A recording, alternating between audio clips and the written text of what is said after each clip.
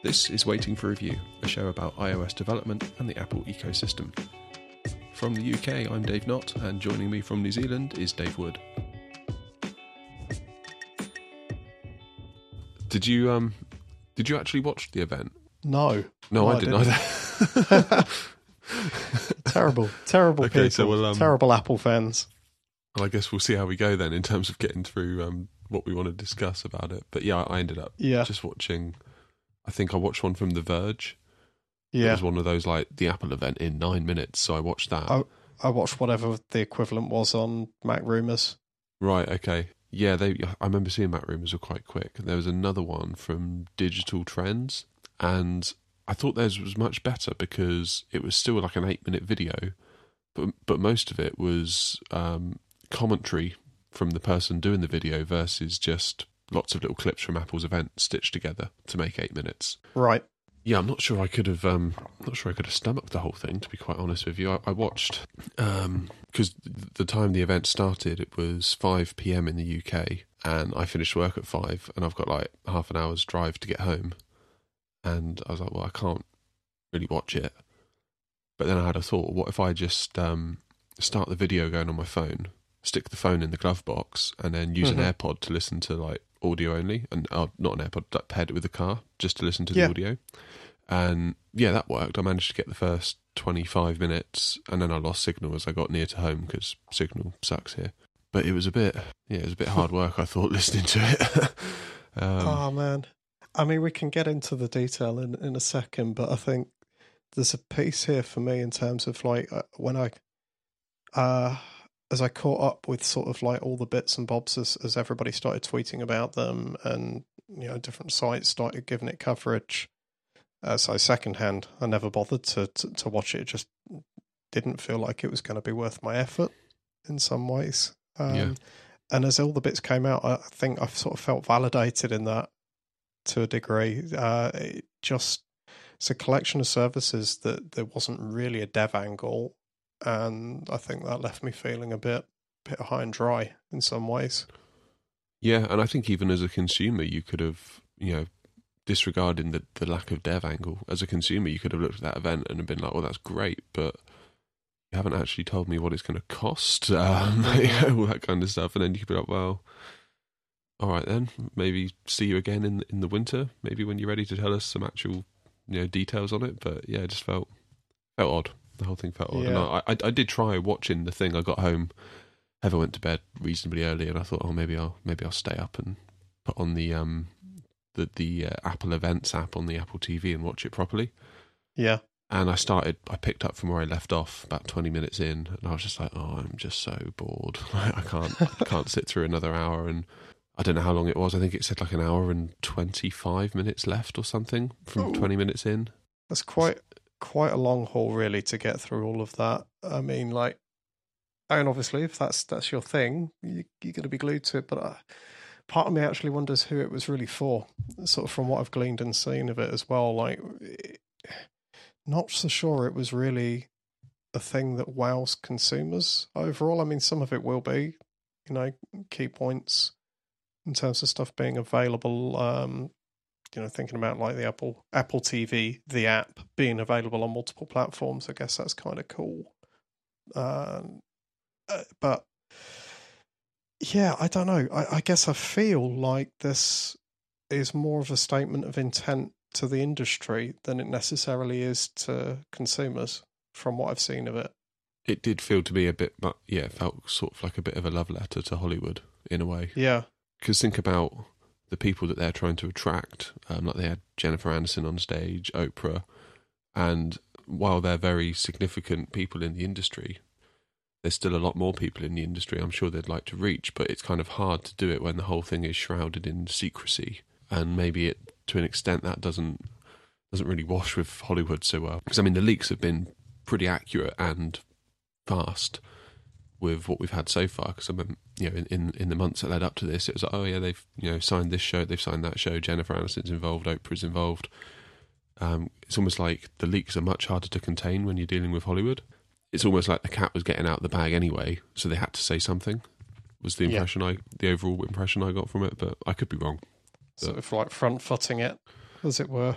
Yeah, and it now gives them, people in Hollywood now can talk about it.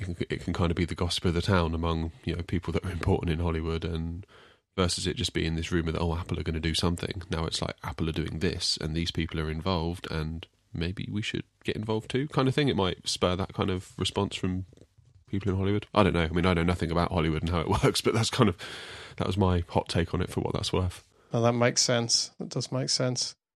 So do you want to start at the beginning? Yeah, that sounds like a good way of doing it, and then we can kind of zoom through the bits that are just not really our thing. So all of it.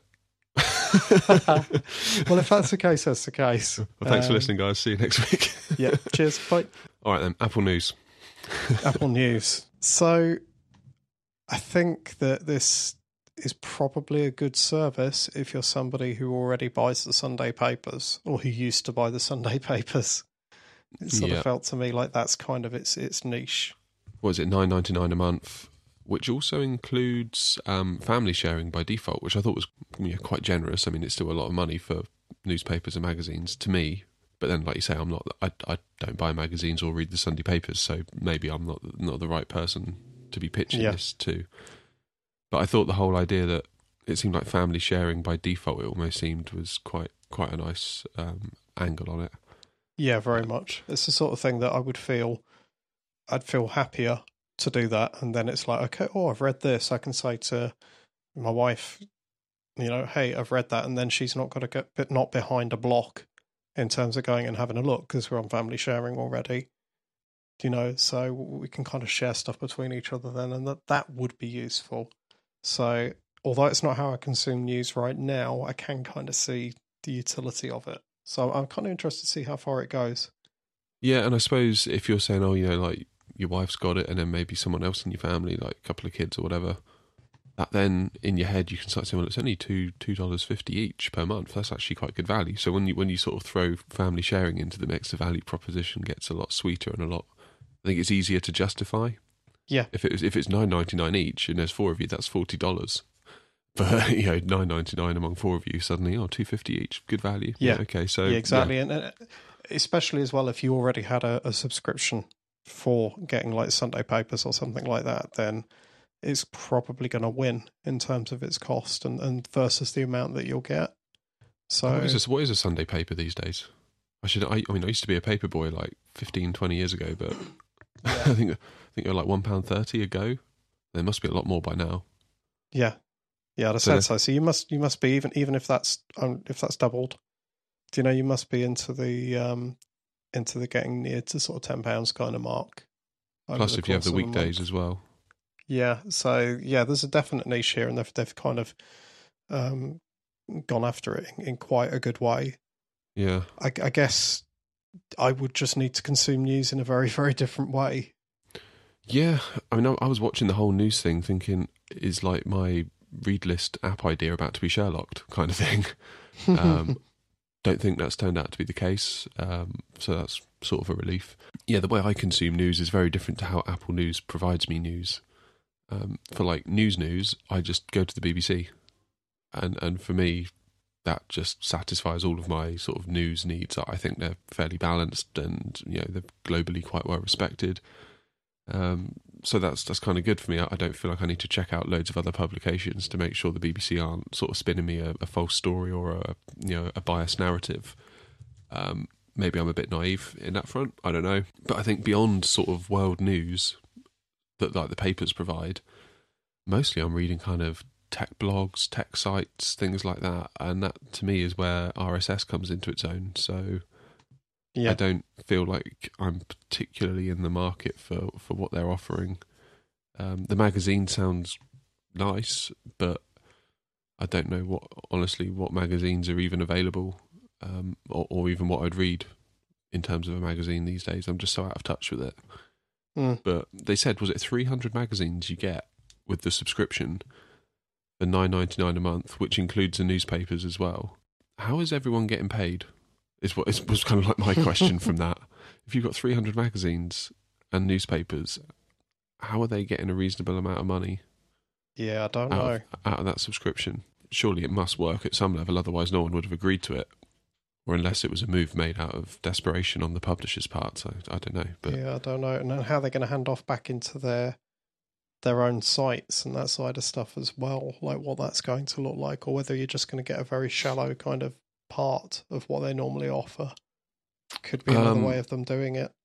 Yeah, I think I read somewhere that, like, with regards to the newspapers, the content that you would get for Apple News would be some of the stuff, but then it might be, if you want the full, like, newspaper edition, you have to still subscribe to the individual publication, like the Wall Street Journal or whatever. Yeah. So it might be that within Apple News you get, like, the business section, and you get some other section that are popular sections of the publication, but not necessarily all of the publication. Yeah. I don't know. It's going to be interesting for me to watch. I can't see myself ever paying $9.99 for that. I mean, I won't even pay $9.99 for Spotify. So, I mean, there's something there, I guess, to consider. Like, okay, so if we, because I think actually that's probably representative of quite a lot of our generations in terms of how we approach news, and not really having, like, you know, papers on Sunday and all of that sort of stuff. And for me, it sort of feels like that's kind of something that more the generation slightly older than me, that's sort of in their kind of mid-40s onwards, would kind of do. And I might be generalising quite a lot here, so apologies if I've offended somebody at 20 years old who's got the Sunday papers. But there's something in there in terms of how, over the long term, are they going to kind of like bring new customers in? You know, what's the tipping point? What's the attraction that then sort of like pulls people like you or I into this? And I guess, you know, I am probably missing something here, just in terms of my own blind spots. And, you know, maybe there's a whole generation of people around me who are actually still buying newspapers, but I'm not sure. In a lot of ways, I've transitioned to YouTube. Yeah. So it's almost like the whole medium has shifted now to video versus newspapers. What I used to get from newspapers and magazines, I now get from YouTube, I think, because a lot of the news channels have clips of their live news that end up on YouTube. And there are so many tech channels on YouTube.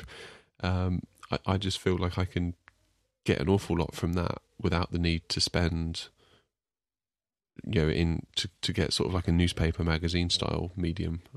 I think it's not the fact that I have to pay $9.99. I think it's just the fact that the medium doesn't necessarily appeal to me in the same way as it might do to others. Right, so what was next? Apple Card, wasn't it? Apple Card, okay. So that's interesting, just in terms of what that then gives Apple and the wallet on your phone and everything else that sort of moves them into controlling even more of the sort of ecosystem around Apple Pay and that side of things, if you sort of consider what that means for people who have the Apple Card, yeah? I don't know. I feel very very odd about the Apple Card, just because it's a credit card, and I've got quite strong feelings about credit cards in general and taking on debt in general. Yeah. So I don't feel like I can ever really get behind this under any circumstances. Yeah. I mean, that they tried to, the pitch they gave on stage was like, oh, you know, there's no late fees and this and that, and we're going to be super nice. And then if you scroll to the bottom of their page for Apple Card, in the footnote, you'll see the interest rates range from 13 to 24%. Yeah. Depending on your credit worthiness. So you're going to get hit if you don't kind of pay it off as soon as. Yeah. And I guess this really suits somebody who's going to use it and pay it off each month. Yeah, but that's every credit card user ever, isn't it? That says they're going to do that and then doesn't. Exactly, yeah. And I mean, you know, we, from what I remember now from in the UK before moving over here to New Zealand, we seem to go through phases of there being cards that would offer 0% for a period of time in terms of like the interest that's charged on the balance, and then they would make their money out of kind of almost like a loan kind of system if you transferred a big outstanding balance. So you kind of got two models. You've got the people who have maxed themselves out and they're kind of just transferring it from card to card to sort of use as a loan, essentially. Yeah. And then you've got at the other end what we said before, the people who are using credit card for everything to get the benefits and then clearing it and just not spending on debit, essentially. And I kind of feel like the method of using a credit card and then clearing is more common in some ways in the States. Yeah, possibly. I think my issue with it is that it kind of abstracts away the feeling of spending money. Yeah. Therefore, you're likely to spend more. So even when people say, "Oh, well, I'm clearing it straight away, so it's fine," it's kind of like, yeah, but you're still without realizing it, spending more than you otherwise would. Because there's a soft limit. Yeah, there's studies that have been done. If you pay by cash, like it hurts when you pay for things. It's like, damn it, that's my real money going. Yeah. You pay with a debit card, some of that feeling goes away, but it's because it's directly linked to the money you have in your bank. It still hurts a little bit, and then you take it to a credit card, and that feeling is then abstracted even further away. So, what does that do when it's just on your phone? Well, yeah, that's like another layer, isn't it? On top of that, and I know they're doing. You get cashbacks at 2% daily cash or 3% if you buy from the Apple Store. Again, more tools to make you spend more money, essentially, because Apple are not going to be giving away money. So, yeah, I'm sure you could convince yourself that you could game the system somehow, but in aggregate, this system kind of relies on people being the ones that don't game the system and kind of have to pay these really high interest rates. And I'm just uncomfortable with it in general, as you can probably tell. Yeah, no, I've got similar misgivings, to be honest. I'm not keen for having any level of debt, and credit cards are a very quick way to make that happen if you're not careful. I also sort of feel like this is an expansion into another side of the ecosystem, and like in general, this is, and I think that's a statement for all of these services. It's Apple expanding into other territories to the side of what they do, or what have traditionally been to the side. So this is a move that I see that very, very much benefits Apple first. And that sort of feels quite transparent to me. I mean, there's obviously utility there if you are one of those people who, pays on credit card, takes the benefits, clears it, and you manage that perfectly fine. Well, now you've got a card that integrates nicely with your phone and gives you balance and readouts and things like that. The tools to sort of track what you're doing. That's going to be useful. For me, yeah, not my thing. I'm just not the target customer, I guess. Yeah, I don't know. I just don't. Credit cards make me really uncomfortable. Just in general, any kind of personal debt makes me hugely uncomfortable. I mean, I hate the fact that I have a mortgage, but I have no other choice. That's the only way I'm going to get to property ownership. Yeah, but I just think I really don't like credit cards. I think if you were to speak to anyone who's become like a millionaire and ask them how they got there, they're not going to tell you, oh, well, it's because I got cash back on my Apple credit card. It's probably because they were a lot smarter than that. So, I feel like this is going to become status symbol stuff as well quite quickly, just in terms of how like the card is manufactured and that side of things. Mm. What is it? Is it titanium or something? Titanium sheet. Yeah, it's very kind of high end, aspirational, and all of that sort of thing. So, yeah, I'm just not the target customer, I think. So, no, me neither. Cool. Next. Although I would say what I would say, just looking at everything it's got in terms of the dash and that side of things, it would be interesting to see if other card companies could eventually use that side of the system. And if that was the case, and it could link into what I do with my debit card and how I normally spend money and give me readouts there, that would be useful, especially if I could sort of have a very good joint kind of view of that with our household account. So, yeah, I mean, I guess it could become more useful to me if the features it has were actually able to be unlocked and used by other cards and other banks. Mm-hmm. Yeah, I'd go for that. Right, what was next? Apple Arcade. Apple Arcade, so cool. This is the kind of gaming platform that is going to be everywhere by the time it's done, in terms of being available on Mac, on iPad, on iPhone, and Apple TV. And what is this? It's a subscription. Only certain titles are going to be available inside of there, ranging from publishing houses including Disney, Sega, Lego, Cartoon Network, and Konami. So I like that it has no in-app purchases. There's no ads, so it's kind of like it's almost everything we've been asking for in a way. If you think over the course of this show, we've been moaning a lot about the nature of iOS games and how kind of tacky they can be in that regard. Yeah. So it's almost like a safe zone in a way, isn't it, for gaming? Yeah, and it has family sharing baked into it for the one subscription fee as well. Yeah, but we don't know what that fee is. No. They didn't announce a price, so... I think it's going to be more than $9.99 a month. I've got an inkling it might be as well. That's fine though. I guess we'll have to wait and see. What stuck out to me was the fact that you could do it on the Mac, the Apple TV, the iPad, and the iPhone. So, I guess is Marzipan going to play any role in this? I don't know that it will, given that it's gaming and not sort of UI kit, but. Interesting that the Apple TV is going to get some attention on the gaming side, because it has always felt to me that Apple TV is. You think about the tech that they've got in the iPad Pros, and I think on stage they even compared it to an Xbox One or something. Yeah, and it's like, well, surely if you can put that in an iPad, you can put that in an Apple TV that's connected to mains power that you can make bigger if you want to, and people probably won't care. And let it run full throttle. Yeah, and it's like you've almost got a games console there, Apple, without realising it, and you've got this kind of version of Steam called the App Store that you could use to distribute your games, and now they're doing things like Apple Arcade.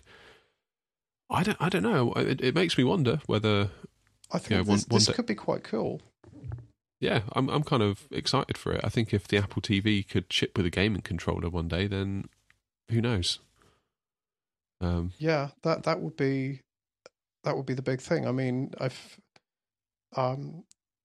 I would hope that this comes to the Apple TV that I've got, which has now been has a name change over to the Apple TV HD.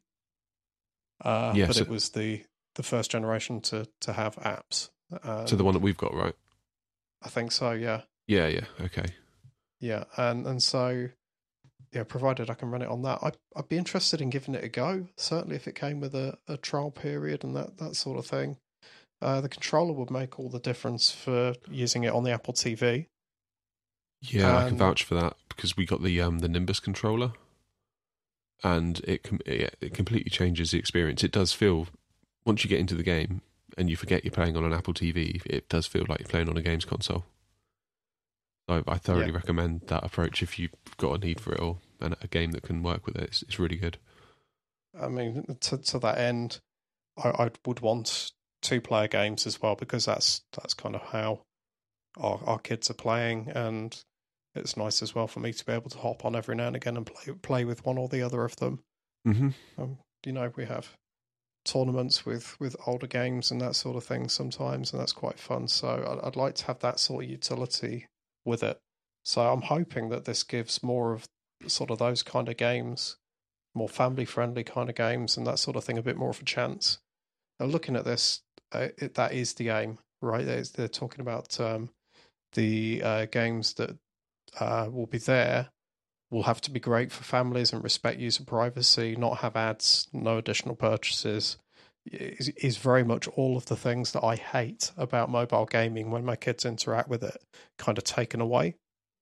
So, depending on pricing, this could actually be something we would look at. Yeah, no, that's definitely, probably of all the things that have been announced, this is probably the thing I'm going to watch with most interest, I would say.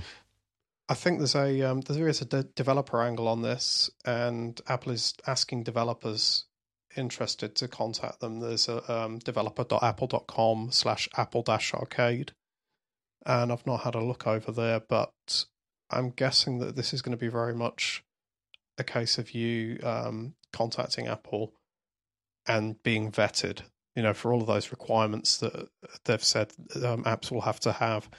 I don't think it's just going to be you submit and go through a regular review. There's going to be a much different kind of process to actually get in the arcade. Yeah. If I look at the site now, it says, we're looking for games that redefine games. Big old button there that says, tell us about it. So this could be cool. This could be very interesting for indie startups and sort of smaller games makers as well, because if you had an idea that could potentially have been like a Monument Valley, a paid up front kind of app with a lot of beauty to it, or some sort of very specific mechanism or something that didn't necessarily need to be in-app purchase sort of driven, coming through the arcade could be a good way of getting that out there. And yeah, I to would get to a imagine, huge audience. yeah, and so this is another thing about there being a lead time on it as well, means that people who are already kind of nearly there, or they have an MVP or an idea that's sort of some way in progress, could potentially have time to pivot as well, to sort of explore what's possible and see whether they could actually go through the arcade and then kind of be there on day one. So I think if developers were in that sort of position now, and could potentially think about pivoting away from sort of freemium models or something to actually make a sort of more rounded game for the arcade, then I think that would be something worth exploring. Yeah, one to watch. It's going to be interesting. I say it's probably the thing I'm most interested in watching. Close second, I guess, would be the TV channels, which I guess we can get into. Yeah, which was like the last thing they spoke about. So what was it? Apple TV Plus is going to be the service, right? But again, we don't have any pricing, so I don't know whether I want it or not. So yeah, until they show us what the pricing's going to be, I don't feel like I can make any kind of decision about whether it's something I'm likely to subscribe to. I mean, we spoke about it a little while ago on the show, and I think we said that, or I said rather, that I already feel oversubscribed to things. Yeah. I currently pay for Netflix and Amazon Prime, and to me that's enough / possibly too much. I should maybe only have one or the other. But I don't know, watching the Apple event, it seemed very sort of centered around the American cable market. Yep. In that they were talking about, this is aside from the Apple TV Plus service, they were just talking about how the Apple TV app on the Apple TV is going to change and you'll be able to get more channels within it. So different content providers that you sign up for can have their content pulled into the Apple TV app, and they put up a slide of all the content providers that are going to work with them, and I barely recognised any of them. It was almost like the sort of names that you get if you get cable TV in America. Yep. So I guess is that more a case of process of elimination than this is everybody except for?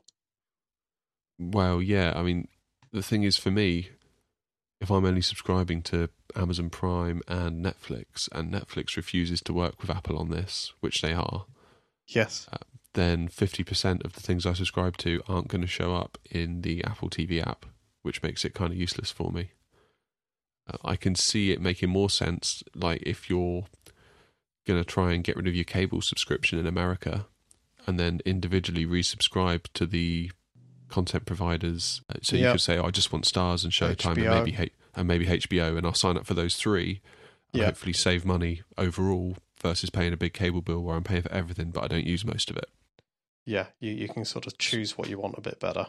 Yeah, exactly. And then those things get pulled into the Apple TV app and it's all in one place versus having to bounce between lots and lots of different apps.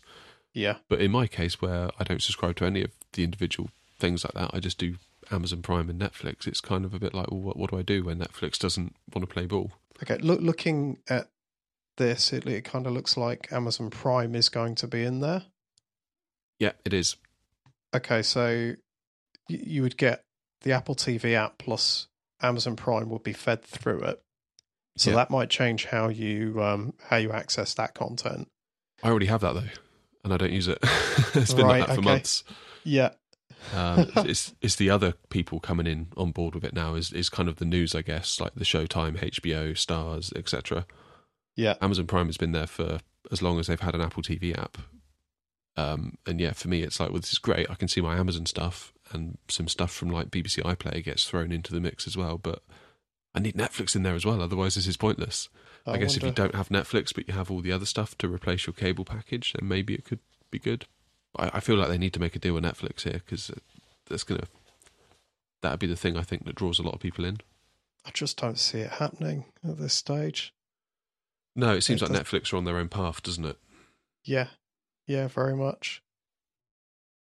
And I'm still considering whether we should cancel Netflix or not, to be honest. And well, I'm considering whether to or not to rest Netflix for a while, just in terms of kind of running out of catalog that I'm really interested with it. It's funny, every time I think I'm running out of something pops up in like the featured bit when you first turn it on, which is like obviously the show they want everyone to watch. And more often than not, something pops up just at the right time. And then I'm like, oh yeah, I'll watch that. And then I get into it, which keeps me going. So it's quite smart on their part to keep that level of content. Steady flow. Yeah. Yeah. So yeah, I haven't really felt that with Netflix. So I feel like I should cancel it. Amazon Prime maybe a bit more in terms of the video, but then Amazon, it's like, well, I don't want to cancel it because then I'll lose my free shipping and I'll lose the Amazon Music on the Echoes that we've got in the house. So they've kind of got us as well. I was just going to say, without knowing what Apple are going to charge for their content, obviously, if you want to have HBO and Stars and whatever, you're going to have to make your own deals with those content providers, right? And then have a subscription and download their apps, and then it should feed into the Apple TV app. But for Apple's own content, without them releasing any pricing, I don't really feel like I can make any decision right now as to whether it's even feasible or something I could consider. Looking at this, though, in terms of how the Apple TV app itself is going to be available, I think that's quite interesting. So it's not just going to be available on the Apple TV. It's going to be available on smart TVs. Yeah. And over on Roku and Amazon devices as well. And being on Roku also means it'll end up on more TVs as well.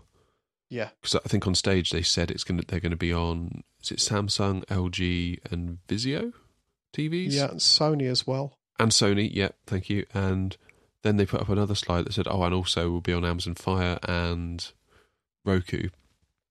But Roku also, there's TVs that come pre-baked with Roku, like is it the TCL TVs? They're quite affordable TVs there. I think they're from China. Right. And they all come with Roku out of the box. So that basically means that loads more TVs that come with Roku out of the box are going to have this as well. So that's, that was quite a revealing announcement, I thought, in terms of their strategy. It's like if they're going to spend all this money on content, they almost don't care where people get it as long as they get it. Yeah. So I suppose that answers the question, are they making this to sell more Apple TV boxes? No, they're not. This is a services deal, pure and simple. They want to make more money from services. They're not worried about selling more Apple TVs through this. I mean, I'm sure it'd be nice if they sell more, but that's not the main motivation, clearly. It's obviously the strongest play. Just overall. And I think that's it's fairly obvious. Having got an Apple TV, I can see it. And that's sort of linked to the fact that, whilst I do have a couple of apps on there, they're all orientated around playing media, and the games sort of side of it, well, as we said before, the arcade thing might change that, but at the moment, the game side of things on Apple TV is pretty dull, pretty nothing, unless you've got a controller hooked up and you're using one of the games that do actually support it, but it's pretty barren, I think, really, in some ways. Yeah.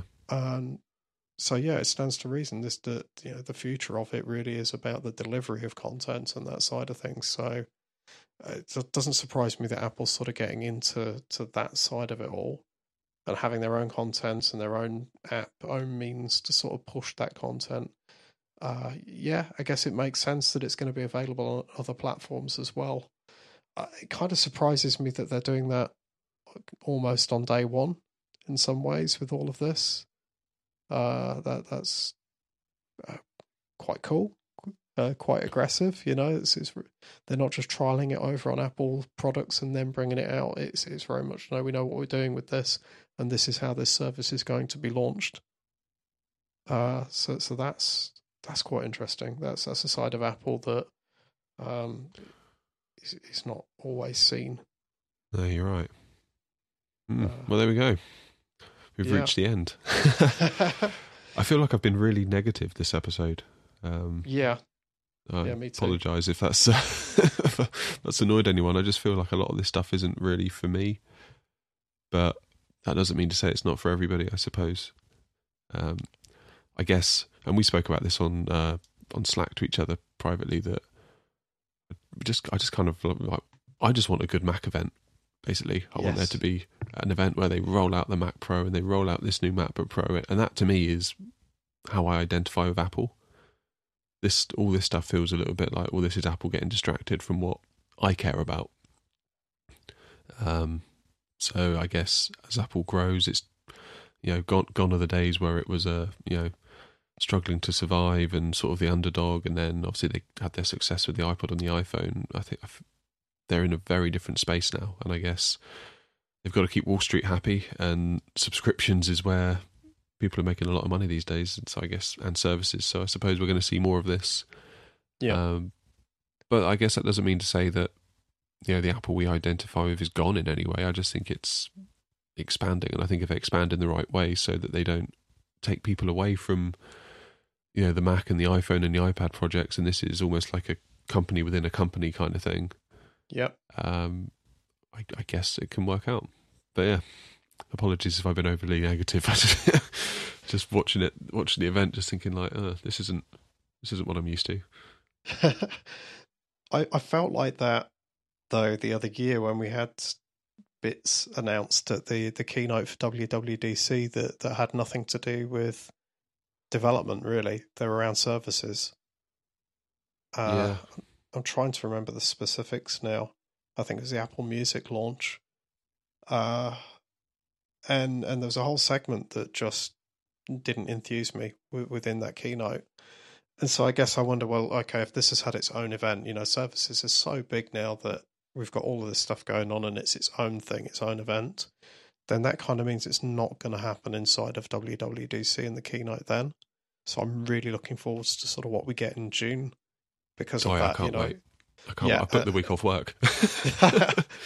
So I mean, this means that we can sort of look forward to that and think, well, they're not going to have a big old segment about Apple TV in that because we've had that with this event. So that leaves more room for development in the Dub keynote. So that's a very good point. And hardware. That's something hopefully to look forward to. Yeah. Yeah, hopefully. Yeah, I think all I need is a Mac Pro announcement and the MacBook Pro, and then they've got probably about 3 to 4 years of unconditional love from me. I think at that point. Yeah. Likewise, really. It's not going to be that hard to please me. Yeah. Well, here's to Dub. Okay, we'll call that a wrap. If you've enjoyed today's show, it'd be great if you could leave us a review on iTunes, or if you could leave us a recommendation in Overcast by hitting that star button. That will help us reach even more like-minded people. Also, we have our Slack channel. We'd love to invite you to join. Our hope is it can be a really great place for fellow developers to come and hang out. If you'd like to join, just leave us a message on Twitter at WFR Podcast and we'll get you signed up. So, Dave, before we run off, where can people find you? You can find me on Twitter at DWRoboheads. That's Roboheads spelt with a Z. And you can find my apps at roboheads.com. Again, that's Roboheads spelt with a Z. How about you, Dave?